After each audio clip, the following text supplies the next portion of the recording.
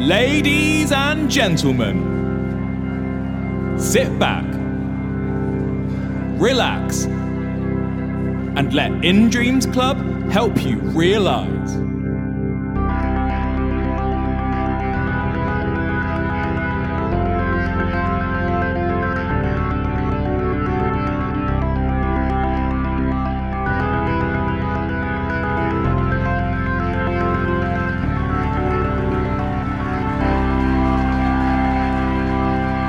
Hello and welcome back to Realise, In Dreams Club's film and TV podcast. My name is Chris and I'm joined by my good friend Andy. How are you? I'm very good, thank you. And yourself? I am very, very good. We're slap bang in the middle of our London Film Festival week. We are. Which is very exciting. We saw a number of amazing films. You saw a number of amazing films that's slightly higher than the number of films that I saw. I saw a grand total of 6 And I only saw 4. Yes.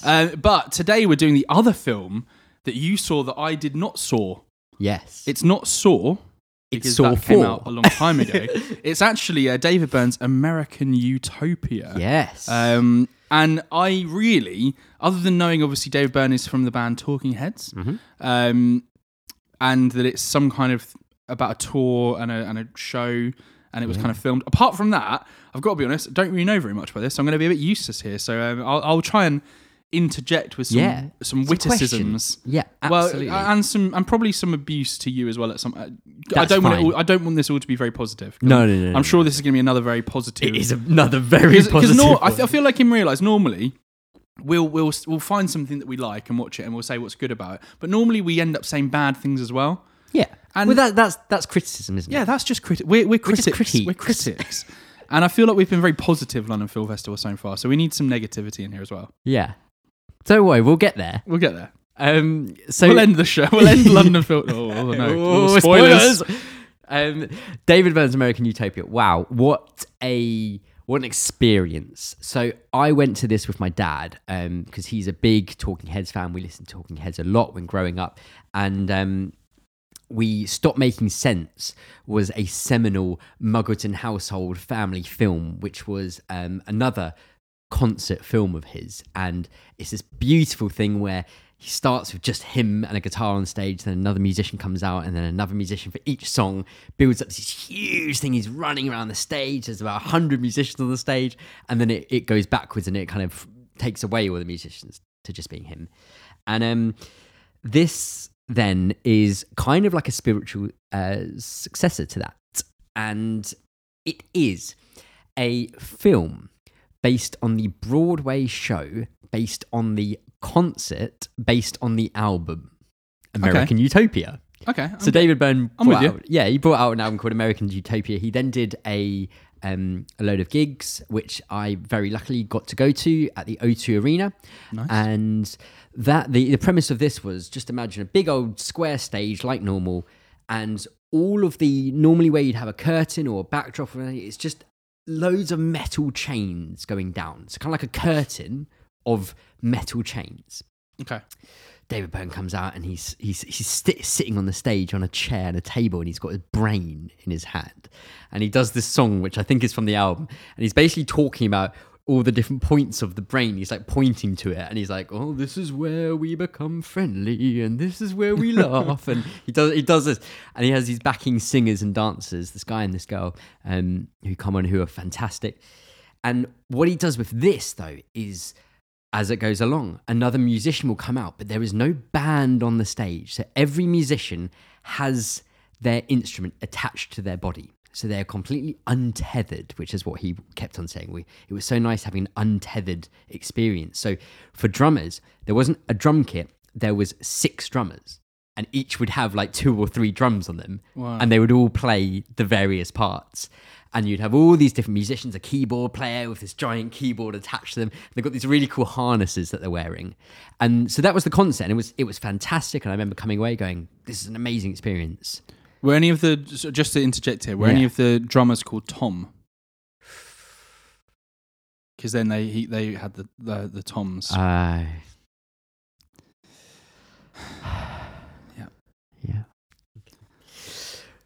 The musicians, though, were very diverse. They're from some ridiculous amount of countries as well.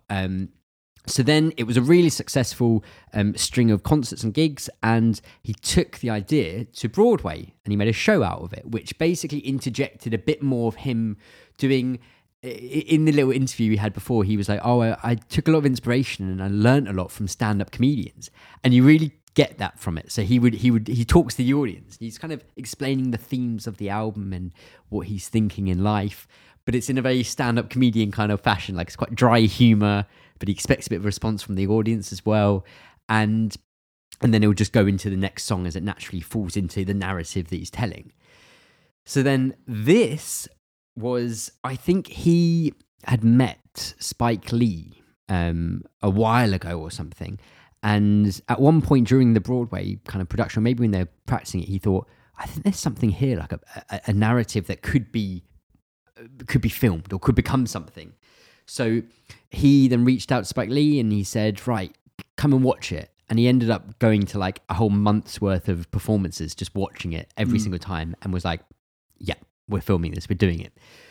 So now we come to the film, and again, you're basically watching a Broadway production with just lots of different camera angles all over the place, and places you wouldn't normally be able to get to with an audience. Yeah.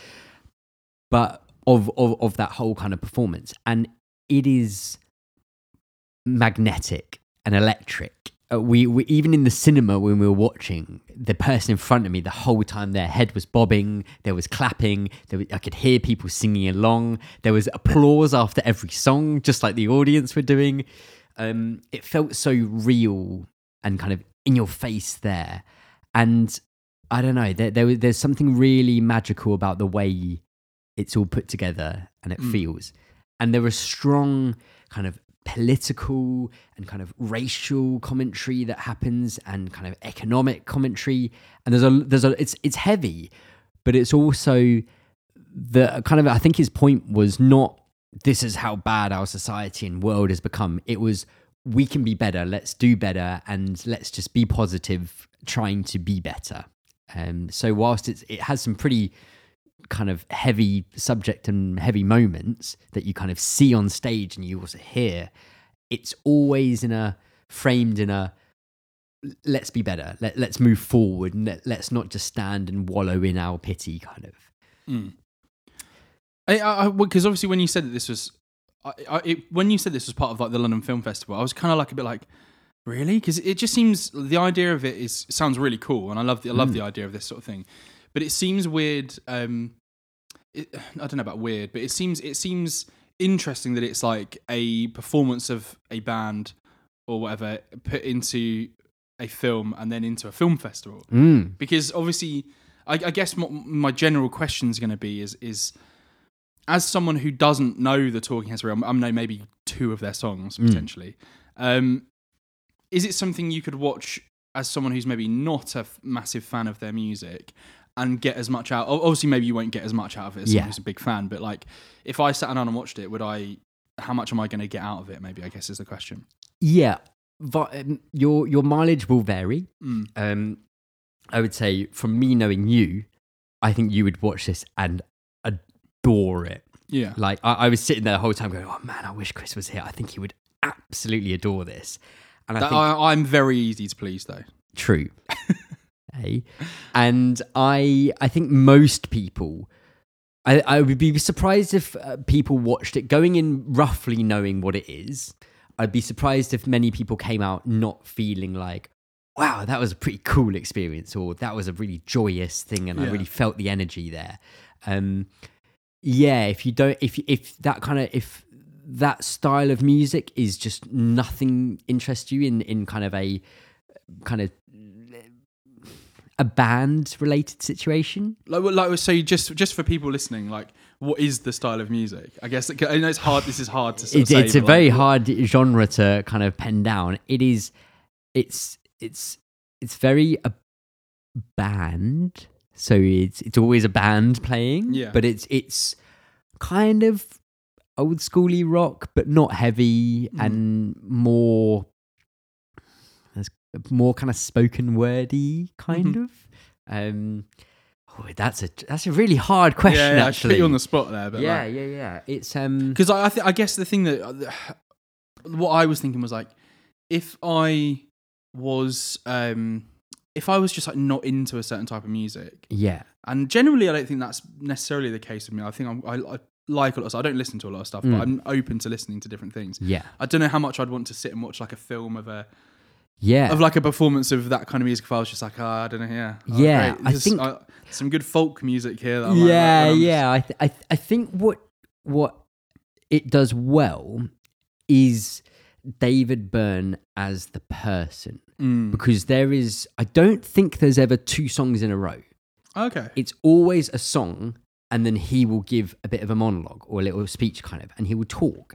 And it is comedic, it's reflective, it's interesting, and he's always talking about whatever he's just sung about or is about to sing about, or just general thoughts and ideas that he's been having. But there is a narrative to it, and a lot of it, the whole premise is all about America, and what he thought it was growing up, what it's become, and how he can see it going forward. Yeah. And there's a really cool moment actually where this is where you maybe get a bit of the Spike Lee coming into it. So his direction of it is excellent. Like the choreographing of the performance is amazing, but Spike Lee, the way he's filmed it and some of the shots that he puts in and the way he cuts it together and involves the audience or doesn't, and there's a wonderful moment at the end which is just glorious. But he's got a really good sense of the feeling of it, and there is a really powerful moment where Janelle Monáe did this kind of protest song, which I can't remember the name of it, but it's basically a couple of lines repeated. And David Byrne heard it when she did this big speech, and she kind of sang this song protesting. I think it's all about police brutality. And he saw that and he loved it, and he contacted her being like, "Oh, I really love this song. Do you mind if I use this in my thing, or am I not allowed to, as an old white American person? Am I allowed to sing this song?" And she was like, "Absolutely, definitely go ahead." And when they do this song, it's then one of the only moments where you break away from the actual performance. And what they do is they shout the names of people that have been killed by police in America. Like, is it Breonna Taylor? I think it's like that. And what's the guy that sparked all the recent riots? George Floyd. George Floyd, and he's one of the first people that's mentioned, or maybe it's at the end actually. And it's they go through for quite a long time all these names, and every time they do it, so they say his name, shout it out, say his name, shout it out, kind of. And there's a call from the audience, and they respond. And then it cuts to a picture of the person on the stage with their parents holding the photo, and their name along the bottom with their date from born to death. And it comes and it zooms into the family basically as they're shouting their name, and then it goes to the next person. And it's really the imagery and the message and everything comes together in such an amazing way. So you could get like strong messages and things like that from the film, even without particularly being into the music, because there is a narrative that runs through this. And he's selected songs. So for example, he said before, like, oh yeah, obviously there's some Talking Heads songs in there, so there's some of your solo stuff, but I had to pick the songs which work. So I had an old Talking Heads song called Psycho Killer. That didn't fit the narrative in the slightest about being a good version of America. So it's carefully cherry-picked songs to work for the narrative of how he sees this utopian America. I wonder if this sort of thing might become a bit more popular. Obviously, I guess it depends on the artist and stuff like that as well. But like, obviously, with the whole COVID-19 world that we now live in, obviously, music concerts are. Yeah.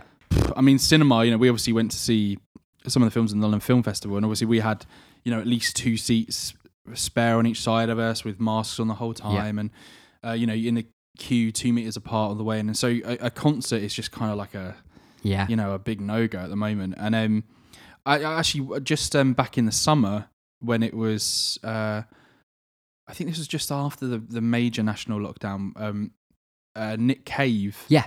Had put I think it wasn't live streamed, but there was a film he put out called Idiot Prayer, which was him, Alexandra Palace, just playing a set of songs. It was because he was meant to be doing a gig there. Yeah. So he filmed it just on a piano with a light. And I think that's kind of cool, and I think there could be some really interesting stuff, like what you're saying with American Utopia, whereas I haven't seen it. Yeah. But I think there could be some really cool stuff done with like specific artists, especially when you've got someone who's very enigmatic as the front man, like David Byrne is, like I know Nick Cave is, and people like that. I think there's some cool stuff that could be done, and I think obviously, like, you know, the coronavirus sucks, and I think a lot of bands like that thrive upon the atmosphere of a live show are going to struggle with this, I think. But I think there's other artists that can really now use this as a way of going, well, actually, if we film certain things, we can get something else out of it. A new experience for people to take in the music. Yeah. And this was a shining example of exactly what you've said there. There were songs on there which a lot of songs I knew, and then a lot of songs that I didn't know because my knowledge of Talking Heads and David Byrne isn't exhaustive. But I loved it whenever I heard a song that I knew, and when there wasn't one that I didn't know, I knew it was there for a reason, for the narrative, and I could feel why it was there and what it meant. Yeah. But I would say, this film, the audience was singing and laughing and clapping, and the energy that you get, I would be surprised if many people watched it and didn't feel something from it. This is a kind of a potentially bad example to bring up. Actually, it's two things I'm thinking of here.